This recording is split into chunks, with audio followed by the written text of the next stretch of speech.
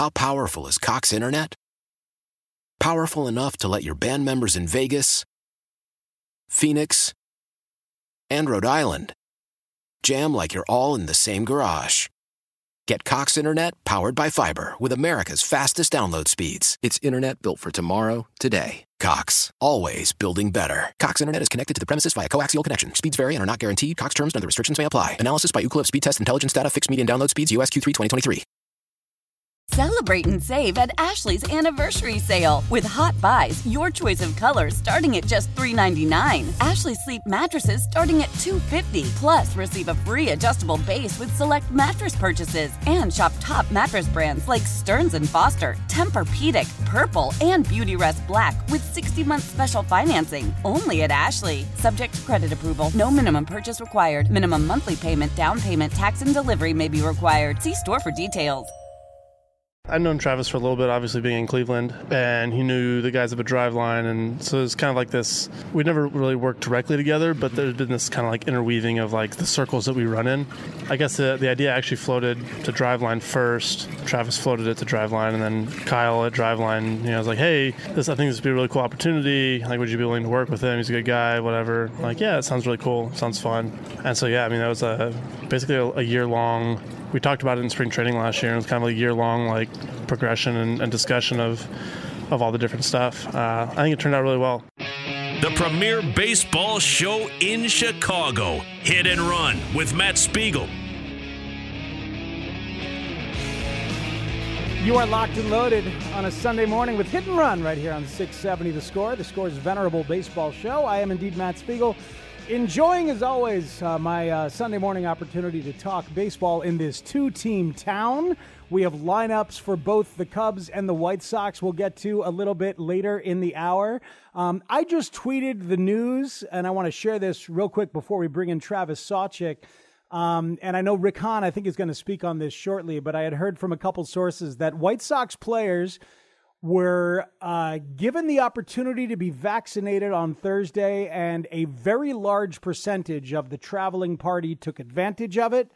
Some players, in fact, were able to convince initially unwilling players to do so and get vaccinated for the good of the team. So good on the White Sox, a good example for MLB. And the White Sox will probably now benefit on the road from the loosened COVID protocols that will allow them to be a little more adventurous on the road, perhaps is the word. But anyway, just tweeted that, and Rick Hahn will speak on that in a little bit. We will roll tape on Rick Hahn and bring you anything pertinent a little bit later in the hour. But I've been looking forward to talking to this guy very much. He is Travis Sawchik. You may read him at thescore.com. That's not us. It's an entirely different place. You may have read Big Data Baseball. You may have read The MVP Machine. And if you haven't, go read it now. And Travis right now joins us on the Al Piemonte Nissan hotline, Al Piemonte Nissan in Melrose Park on North Avenue, or apnissan.com. Hello, Travis. Good morning. Thanks for the time. How are you? I'm doing well. Thanks for having me on. Absolutely. So we heard Trevor Bauer there talking about the MVP Machine.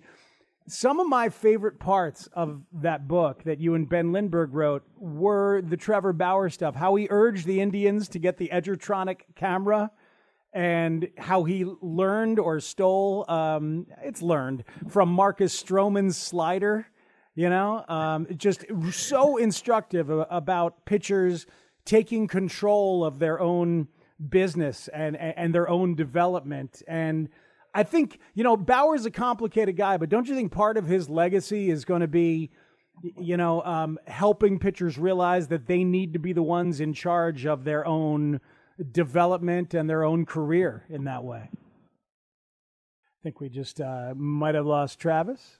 It's entirely possible. So Sean Anderson will check with him. Boy, I felt so good about the question. Really did. Can we'll just package that, and I'll replay that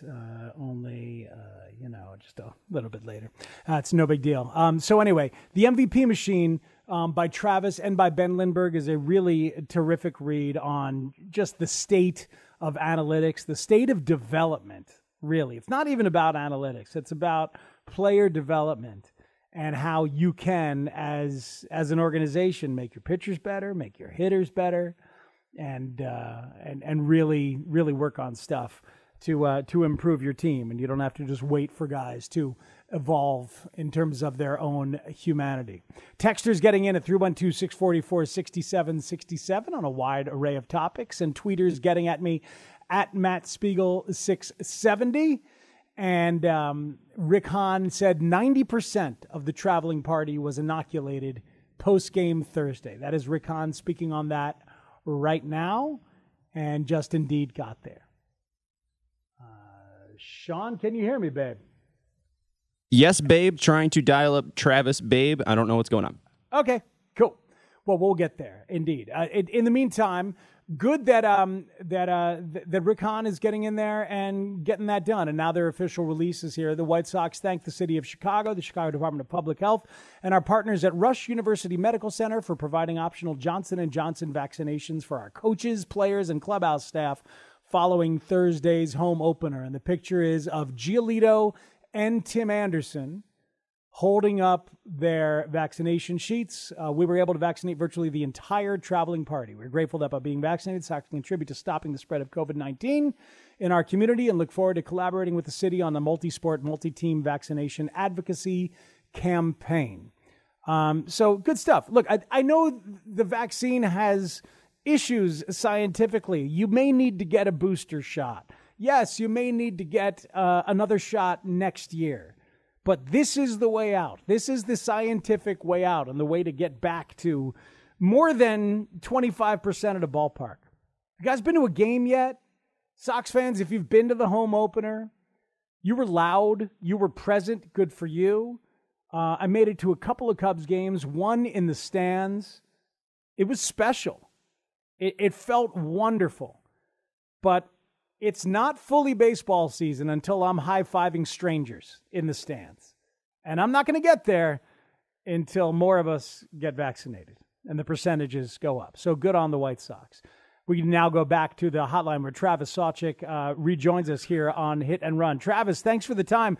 Was asking you about Trevor Bauer and about how part of the legacy of Bauer, I know he's a complicated dude, but part of his legacy is going to be, in large part, thanks to the MVP machine and some other stuff, about how pitchers have to take control of their own careers and be their own CEOs in terms of development and more. And that is a healthy thing for the game overall.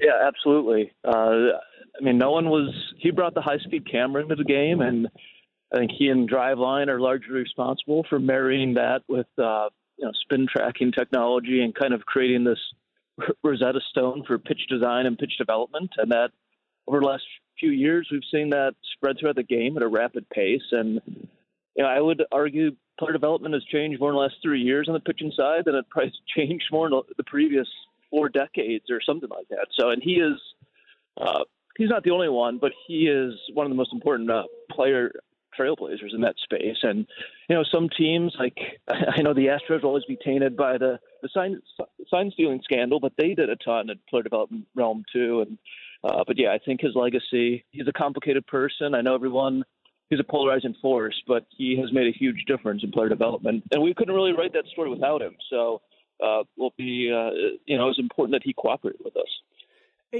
My perception of his relationship to the sticky stuff is that he was upset people were using it and then did his famous spin rate experiment where it jumped for the inning and then just kind of joined in because everybody else was in it too. And I don't necessarily begrudge him of that. It's an interesting moment here where MLB is saying they want to police it.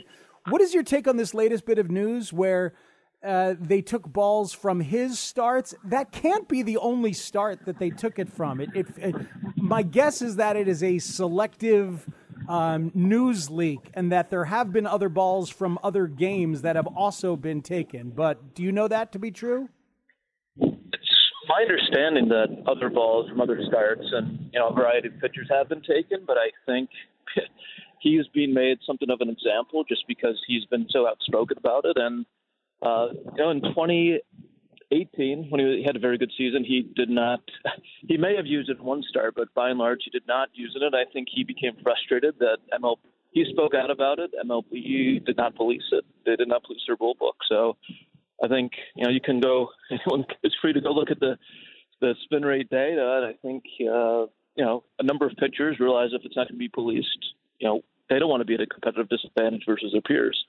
So just looking at the data, I think that's what it suggests. And I think a large percentage of pitchers use some sort of substance. And all you have to do is look at a game, look at how many guys are grabbing their bills of their caps or parts of their jersey or their glove, and they're using stuff. And oddly, I think some batters actually welcome it because they believe they're less likely to get hit with 95 in the ribs if pitchers have some more control of the ball. But it is a huge performance edge. I mean, there's a strong correlation between swing and miss and spin. And Howard, the guys at Driveline, they've experimented with this, and they believe the only way to really add spin is through velocity or through substance. So this is a big performance effect. And you look at guys like Garrett Cole, who have had huge spin rate spikes, and the performance that has gone up with that. And, this is all available for baseball to look at, but they decided not to police it or look at it until this year because I think they're just concerned with the lack of balls in play. Strikeout rates at 25% of plate appearances now, which is astronomical. So I think this is in part just to try to get balls in play and hopefully try to scare some guys into not using it. So it's going to be I think it's one of the most interesting storylines this year to see how it's policed. If it's policed, does baseball have the willpower to really do it?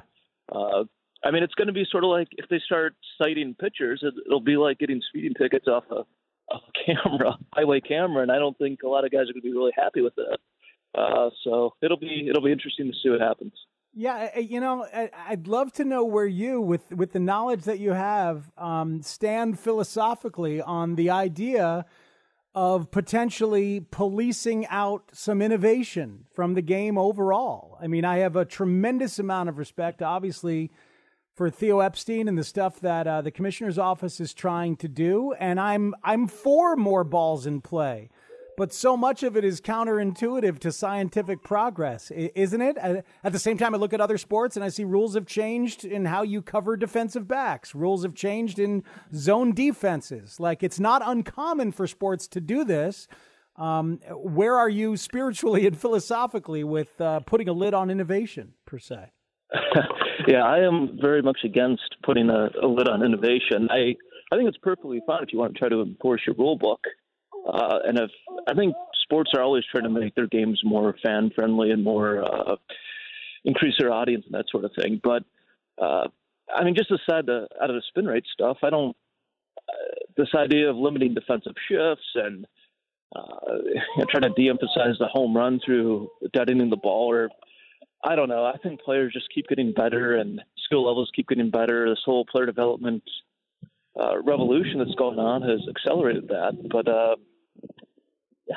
I'm very torn because I think enforcing the rule book's one thing, but if you start really trying to warp the game and take away the innovative incentives, I think that could be a net negative. So I hope they're very careful, and I'd rather see them experiment at the minor league levels before they do something dramatic at the major league level. But on the flip side, you can't have 33% strikeout rates in 5 years, something like that. So I think they're very aware of that as well. So it's going to be fascinating to follow. There's maybe nothing in sports more difficult than hitting a baseball. And so the limitations are, human capability in terms of vision and response time. Is there more that offensive theory and science can do, though? Because the resources poured into pitching science and progress just dwarf what has gone into offensive innovation. What is still available to do for offensive theory and science in terms of development? You're absolutely right that pitching's been ahead of hitting, and I would argue it still is because it's a lot. Just the nature of the game. Pitchers begin with the ball, and then the off seasons now they can put the high-speed cameras on themselves and dictate pitch shape, improve velocity. So pitchers have been ahead. They're still ahead as far as the development movement. But I think there's a lot of stuff that teams are experimenting with, players are experimenting with on the offensive side, and trying to develop better zone discipline. Looking at, they're getting feedback from KVS and other things to see how to improve the biomechanics of a swing and how to optimize exit velocity and launch angle and all that sort of thing. And even speaking with Mitch Haniger a few years ago, he was looking at the spin of his hits, because like in golf, golfers want optimum spin, not just launch angle. And there's a sweet spot of spin rate that produces the best drive distance. And I know guys like Haniger, and I know some other outside hitting instructors have looked at this too, where they're trying to improve the spin rate of batted balls. So hitters are starting to drill down into this, and they're starting to catch up. But I think just the nature of the game, and it's a little easier to implement improvement off the pitching side, has pitchers ahead right now. But there's everyone on the hitting side is trying to play catch up, and I think to hitters' credit, what they can do today against this record high velocity is pretty impressive. And the home run, I don't think we give hitters enough credit for the home run surge. I think too many people just want to say it's the ball, but a lot of hitters have come on with it too. So I don't want to suggest that there hasn't been a lot of improvement on the hitting side. But yeah, to your overall point, pitchers have been ahead. I think just the nature of the game, the technology has helped them have this edge in this player development revolution, as I would call it. Yeah.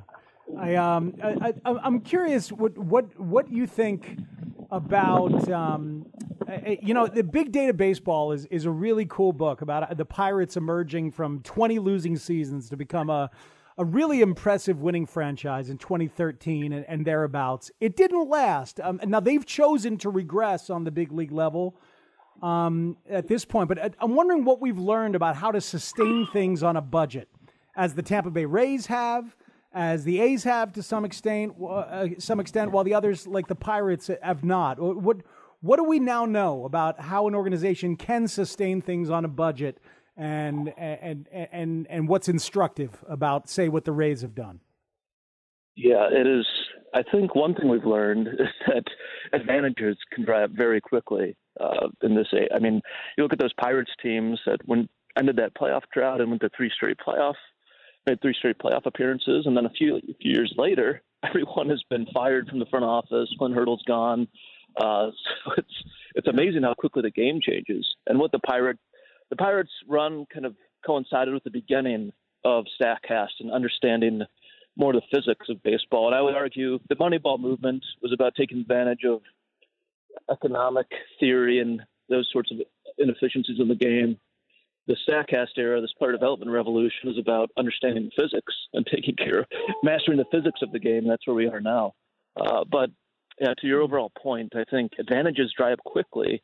I think one thing that might be a little different in this era than is that a lot of development things happen behind closed doors. We're not seeing everything play out in the fishbowl that is Major League Baseball every night. So if you can develop a better training regimen or a better way to communicate at the minor league development levels, that can stay a little more hidden for a little while, but eventually those will dry up too. So I think, and of course the big boys like the Yankees are hiring Tanner Swanson from the Twins, who innovated some improvements in how to teach catchers how to receive and steal strikes, better pitch framing we saw with Mitch Garver and other guys in the Twins organization. Yankees hired Matt Blake. The Indians are a great example because they've had this great pitching development success story, but Derek Falvey gets hired to run the Twins.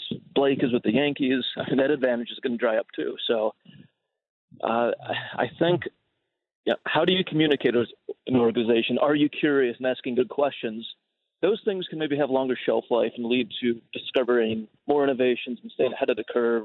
But it is a challenge I think what the Rays have done is just absolutely phenomenal. They've kept this going a long time now. It's tough. It's a competitive landscape. Biggest budget teams are as creative as the smaller budget teams now. So it is really tough. It's a great challenge. All right, a couple of quickies before we let you go, Travis, and tend to that very young person who I assume is yours. I'm so sorry about that. No, it's good, man. A 60-degree, I'm here off the shores of Lake Erie, and as you know, as a Great Lakes person, the 60-degree day in April is like a nice June day sometimes. So try to take advantage of that. Yeah, just you take it and enjoy it for all it's worth. Absolutely, it's only a pleasure on a Sunday morning to hear more family on the airwaves. Your favorite metric for comparing starting pitchers, as we in this town will be examining Yu Darvish and Zach Davies among others and trying to compare them during the course of the year, what would you look at? Do you look at FIP? Do you look at XFIP? What would you look at for shorthand? FIP is a good one. I think if you just really want to drill down the skill set, K rate minus walk rate is so telling of, I think, what pitchers control off the mound to a large extent. And, there's some interesting new metrics. Like I know Ian O'Saris, the Athletic, likes to use Command Plus, which kind of adjusts. It's not just about walk rate. It's about intent of location and can a pitcher hit that. And Zach Davies really scores highly. I mean, he's one of the elite control guys. I know he got beat up a little bit in his last start, but I think he can have a sneaky good season as he really did a year ago. As he leans more on that really good changeup. Sierra, there's a lot of ERA minus. There's a lot of good metrics that try to adjust for run and ballpark environment and can be good shorthands. But I like to start just with K minus walk rate because I think that speaks to command, ability to miss bats, and the elite of the elite usually rank very highly in that. All right, good stuff. Your favorite metric for comparing hitters of different stripes? It's tricky. It's tricky these days. Yeah, that's a good one. Right, because I love WRC, plus, but even that obviously favors sluggers more than others. Yeah, I often start there. Oftentimes if I'm drilling down in research, I'm looking at, and this isn't a single stat, but I'm looking at zone discipline. Who controls the strike zone the best? Who has the best, barrel rate, exit velocity? I think those are kind of just the pillars of being a good hitter. Can you control the strike zone? Can you hit the pitch you want to hit? And can you crush it? So those are some things. And with the StatCast era, all this data, we have a better understanding of underlying skill sets and that sort of thing. So I do try to look at that too. But yeah, if I'm just looking for one metric, I'm usually starting at weighted runs created plus, as you mentioned, because that adjusts for ballpark environment, league environment, and I think it's a good catch-all to just measure guys. You can compare someone in Coors Field to someone playing in Miami and have an understanding of what their true talent level is. I do love the zone control, though, and the barrel stuff, because that's the quantifiable scouting stuff. That's the old school scouting stuff that we're just looking to quantify. It's not, so it's right. It's very sensible. All right, and last thing, the soft human factor you personally give the most credence to as you watch baseball. Is it heart? Is it confidence? Is it chemistry? What's a factor you actually give some credence to? Yeah, I think it would be great if we had a confidence score for every guy. I think that feel a guy has going out to the mound or being in the batter's box that day has to have a huge. We don't know it, but it has to have a big effect. And I think one of the soft traits, if I was a scout today, I'd want to know just kind of that grit factor in training. Who's really willing to pour themselves into their craft? Because I know that differs. And I think in this era of technology and all these tools available, those players who are most curious, most willing to work hard and pour themselves into it, they're the ones who can lift that ceiling, and they can go from a 50 power grade to a 60 power grade on the scouting scale. And I think, if I was a scout, I'd really want that baseball makeup grade seems more important than ever to get more out of guys, because that's what this era is all about. Everyone has this present day skill set. Well, now you can lift your ceiling and your future grades more than ever before with all the new ideas and new tools available. So give me the guys who are the baseball rats. I think that is more important than ever, and it's always been important. But I would really value those guys. Good stuff. Travis, a pleasure. Thanks for connecting. Enjoy your 60 degrees and your lake and your very young person, and we'll do it down the road. I was hoping the background noise would be a little low. I'm sorry about that, but we made it. And all it did was add flavor. Yeah. Yeah, thanks for having me on. Hey, Travis, thank you. That's Travis Sawchik, right? All it did was add flavor, people. You hear what somebody's actually doing on a Sunday morning. It's Hit and Run on 670 The Score. All right, let's examine the lineups that we have. If you want to call or text and talk about the lineups for the games as they cross, let's do that. I've got about another hour with you, and that's all. So I got to squeeze a lot in.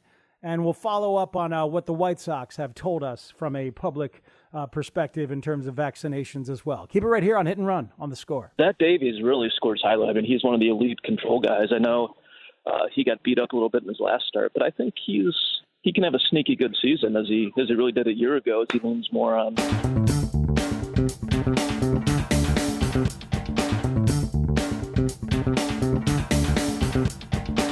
That's Travis Sawchik from The Score and the author of a couple of really cool baseball books, telling me that Zach Davies could be sneaky good. So we'll add that. The downside of my Zach Davies excitement is his performance last night. The plus side is that Travis Sawchik just gave me a sneaky in there. It's 670 The Score, 312-644-6767 if you want to hop on in. The phone lines are open for you if you'd like. Here are the lineups that we've gotten for both clubs today. Let's start with the Cubs, who have the Pirates pregame starting in about 1 hour right here on 670 The Score. Trevor Williams is the pitcher going against J.T. Brubaker of the Pirates, who has started very few games in his career, but a few of them against the Cubs. Ian Happ back in there will lead off and play center. Wilson Contreras will catch and hit second. Anthony Rizzo, Chris Bryant, Jock Peterson will hit fifth and play left. Javi Baez hits sixth. Jason Hayward hits seventh. Eric Sogard is in there, batting eighth and playing second base. And there's Trevor Williams with a second chance to show that he has evolved and changed in his Cubs tenure as opposed to his last two very bad years in Pittsburgh. We'll talk about him a little bit later in that 11 o'clock hour as we lead up to pregame, because Trevor's made some very detailed and specific changes which have already shown themselves, and I look forward to watching him today. I'll be on Twitter for that game and for some of the White Sox game as well. Looking forward to tweeting through baseball with you guys today at Matt Spiegel 670. I don't get a chance to do it a lot these days with a family as it is, but I'm looking forward to doing it today. So I love when the family's not around, is what I mean. Not really. And then here's your White Sox lineup going against the Royals and the lefty Mike Minor. Oh, lefty, he said. White Sox kill lefties. Yes, they do. But no Eloy Jimenez, and of course no Tim Anderson here for a little while. So hopefully it will still be a White Sox offensive opportunity. Leury Garcia leads off and plays right field. So there's no Adam Eaton. Okay. Leury Garcia is playing right field and leading off. Miss you, Adam Engel. Luis Robert is hitting second and playing center. Jose Abreu at first. There's a real interesting nugget here later on in the lineup. We'll get there. Yoan Moncada will bat fourth and play third. Yermin Mercedes will not be sat. He should not be against a lefty, really against anybody right now, until he shows you that he could use a day off. Don't give him one. Yermin Mercedes is your DH, and it's fifth. Andrew Vaughn in the lineup playing left field and batting sixth. Zach Collins is the catcher against a lefty, even though Zach hits lefty, after 2 days off. So it's not as if Yasmani Grandal needs a day off for the body. Why is Zach Collins in there? We'll get to that in a second. Nick Madrigal hits eighth and plays second, and Danny Mendick plays short and hits ninth. Zach Collins is in there because Dylan Cease likes to throw to him a lot. And apparently that was the plan going into the weekend, was Cease gets Collins and Grandal gets Rodon. Now Rodon won't go until the next series, which is Cleveland, and Grandal apparently will catch the bulk of the games against Cleveland. Is it worth it to have the personal catcher in there for Dylan Cease? Yeah, it is. If Zach Collins is that important to Dylan Cease, as long as it manifests in better control for Dylan Cease. Now remember, they go back. That wonderful video that the White Sox put out of Ethan Katz working with Dylan Cease on that drill where they had the ropes set up below and above the strike zone, and Cease was making adjustments but keeping the ball in that strike zone. Zach Collins was catching him. And as Zach Collins walks out to talk after the drill with Katz and Cease, Collins can be heard saying, "That's the Cease I know from 18," meaning 2018. So, look, they got a thing. It goes back. to the best moments of the professional life of Dylan Cease so far in the minors in 2018. And this is a hugely important year, big important start for Dylan Cease. I got no problem with Zach Collins being in there, even if it weakens you offensively for the first 3 at-bats of the thing. You can put in Grandal after Cease is gone if you want. Although by then, you're probably into the heavily right-handed bullpen of the Royals, and maybe it's good to have Collins in there. You'll see some shuffling. Maybe you'll see Grandal come in for Mercedes, or come in for Vaughn. Probably come in for Vaughn, since Tony La Russa doesn't seem to be a big believer in Andrew Vaughn. Not just yet. It's early. But yeah, Tony said that Andrew Vaughn is not part of the core. Remember that? Tony earlier in the week talking about that. He's just not a big believer just yet. It's created some awkwardness for Andrew Vaughn. It's difficult to progress as a hitter.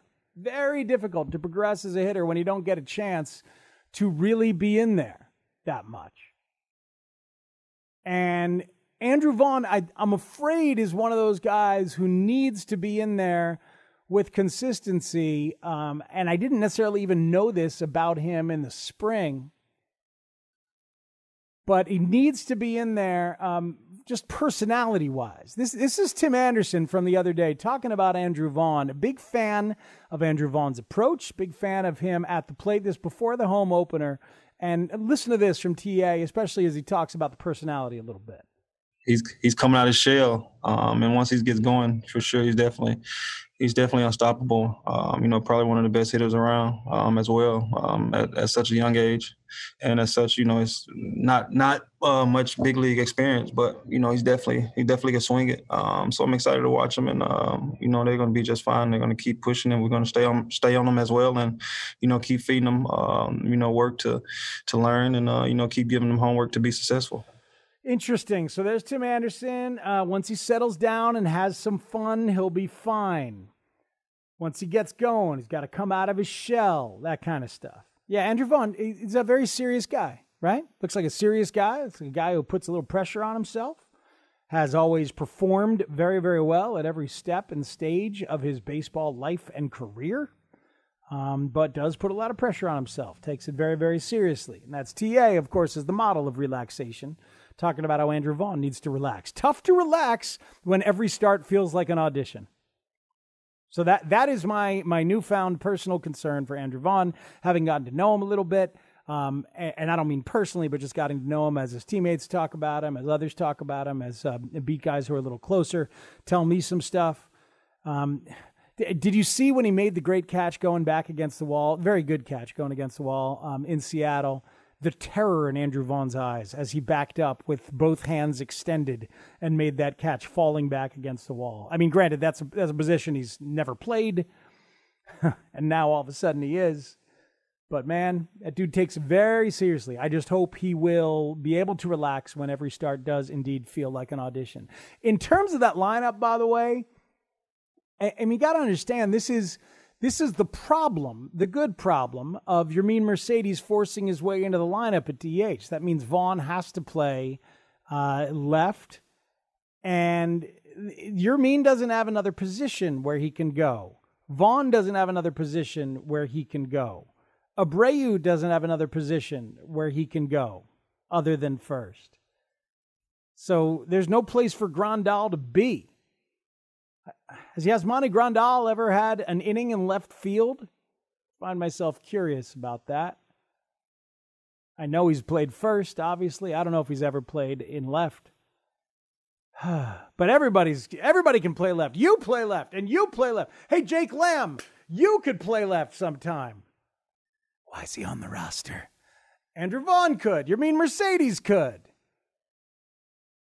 I bet Sean Anderson is looking right now to see if Yasmani Grandal has ever played an inning in his life. I'm trying to, but Google will not load. How dare you, However, Google. I agree with you, and I think I'm coming around a little bit more on Collins catching Cease just because I am so high on Cease, and we saw that in spring training. And you look at last year when Grandal caught Cease, .506 ERA, 22 Ks, 16 walks, and a 113 OPS plus. When McCann caught him, 239 ERA, 22 Ks, 18 walks, and an 82 OPS plus. So it seems that there is a difference, and I don't understand the idea of a personal catcher. I think it doesn't make sense to me, but the numbers show that he was a different pitcher. We'll talk about that as the year goes on. We'll get a chance to talk about it. Sometimes it's how a guy receives. It's literally how he sets up, what the target looks like, and how he receives physically, and gives you a little more confidence in your pitch. Sometimes it is a personal relationship, and you, as a young pitcher, and then maybe eventually even as a veteran, you get to write your own ship. You need a certain amount of comfort up there. And look, Yu Darvish did not like throwing to Wilson Contreras. I used to talk about the unnecessary cat-like reflexes of Wilson Contreras. A little jumpy. He's much more quiet now. But still, last year, Yu Darvish was... he enjoyed himself some Victor Caratini. Very calm, very solid, very stable. For certain guys, if they're a little bit more sensitive to that. So there can be a wide variety of things. And there's nobody more important for the first 6 innings of your ball game than the starting pitcher. Also, on Grandal, no appearances in his major or minor league career in left field. All at catcher or first. Okay. That's thank you very much. That's what I figured. That's pretty good. 17 strikes to 2 balls.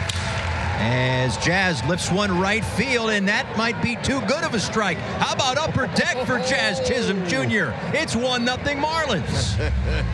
Short, compact, easy swing.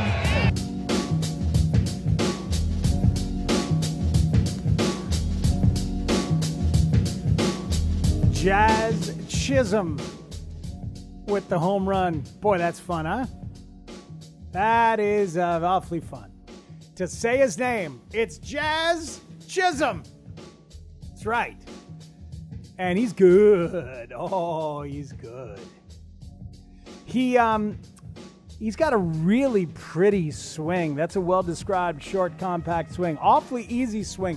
When somebody is throwing that hard, you don't really need to swing very hard. You don't.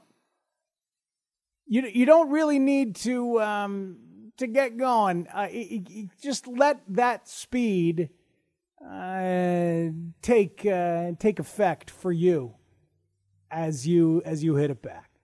You really just have to let it do its thing. And when Jacob deGrom is throwing, he has so many pitches over 98 and 99. He leads the world so far in really throwing very hard. He's an amazing story in terms of his ability to continue adding velocity as he gets older and gets more and more comfortable and more established. He's the best pitcher in baseball and has been for a while. But the lack of support that he gets from the Mets has reached legendarily hilarious status. Jacob deGrom has made 78 starts over his last 4 seasons. This from the ace of Spader, Ryan Spader on Twitter. In his wins, 25 games, 1.11 ERA. In games that he did not get the win, 53 games, he has a 2.54 ERA. He has a personal record of 0-20 in terms of decisions in those 53 games that he has started. But again, he hasn't gotten a single win in those 53 games, but his ERA is 2.54, which is really, really good. The Mets as a whole are not winning the bulk of games that he has started. 78 starts over 4 seasons. The Mets are 36-42 in those games. It just doesn't make any sense except for that's baseball with the shrug emoji. That's just what it is. But that sample ought to be big enough that it doesn't work like that. But then there it is. So then all those soft factors start coming into play. Do the Mets bats somehow let up when he is going because they think they don't need to? No, it usually works the other way. Historically, I've seen numbers many, many times throughout the decades where ace pitchers get more run support. Oftentimes the humans in those lineups on their teams relax and produce a little bit more. So it just doesn't make any sense at all. Before the break, when I was so rudely interrupted, I was in the middle of teasing something for you that I will tell you right now. 2 men drafted in the first round of the 2006 MLB draft will face each other today. 2006 MLB draft. Who was it? In that first round, by the way, the Cubs took Tyler Colvin at number 13. That's how long ago we're talking about. The White Sox took Kyle McCullough at 29. I don't even remember the saga of Kyle McCullough. I don't remember. I'll admit that to you. 2006 MLB draft.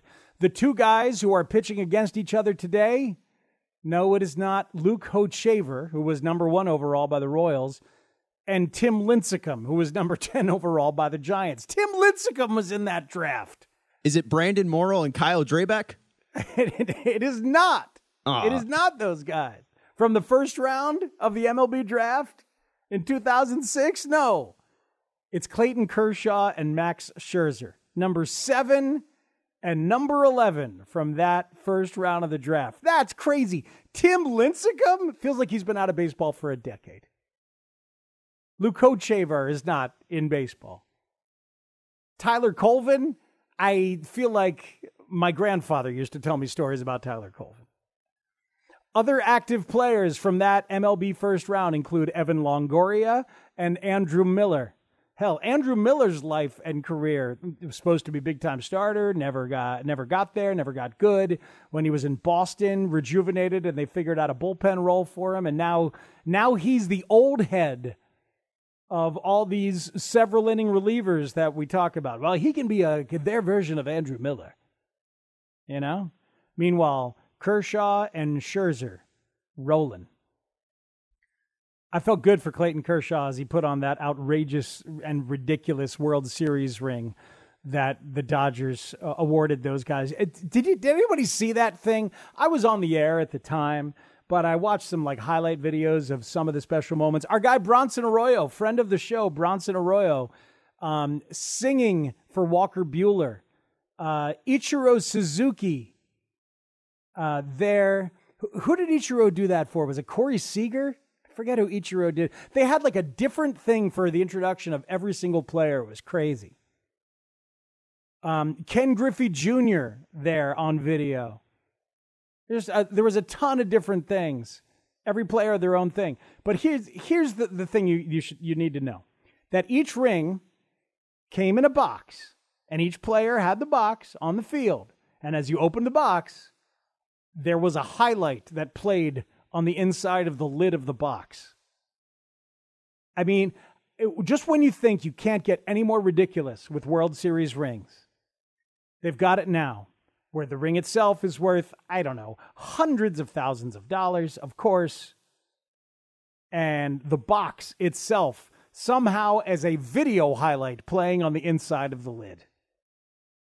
Just disgusting, but kind of cool.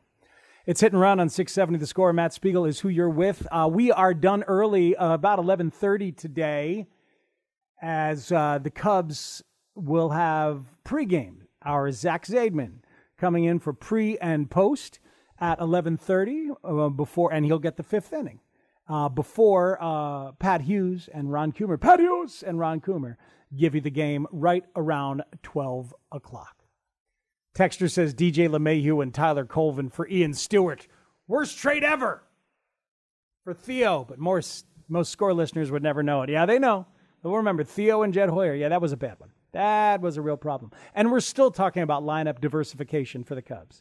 We'll give you a little Cubs and Craig Kimbrell conversation leading into Cubs pregame. And also hear from Rick Hahn, who spoke earlier in the day about the White Sox and almost the entirety of the traveling party getting their vaccinations. You'll hear that next. It's Hit and Run on 670 The Score.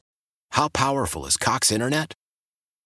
Powerful enough to let your band members in Vegas, Phoenix, and Rhode Island jam like you're all in the same garage. Get Cox Internet powered by fiber with America's fastest download speeds. It's internet built for tomorrow, today. Cox, always building better. Cox Internet is connected to the premises via coaxial connection. Speeds vary and are not guaranteed. Cox terms and other restrictions may apply. Analysis by Ookla of Speed Test Intelligence Data. Fixed median download speeds. US Q3 2023. Celebrate and save at Ashley's Anniversary Sale. With Hot Buys, your choice of colors starting at just $3.99. Ashley Sleep mattresses starting at $2.50. Plus, receive a free adjustable base with select mattress purchases. And shop top mattress brands like Stearns & Foster, Tempur-Pedic, Purple, and Beautyrest Black with 60-month special financing. Only at Ashley. Subject to credit approval. No minimum purchase required. Minimum monthly payment, down payment, tax, and delivery may be required. See store for details.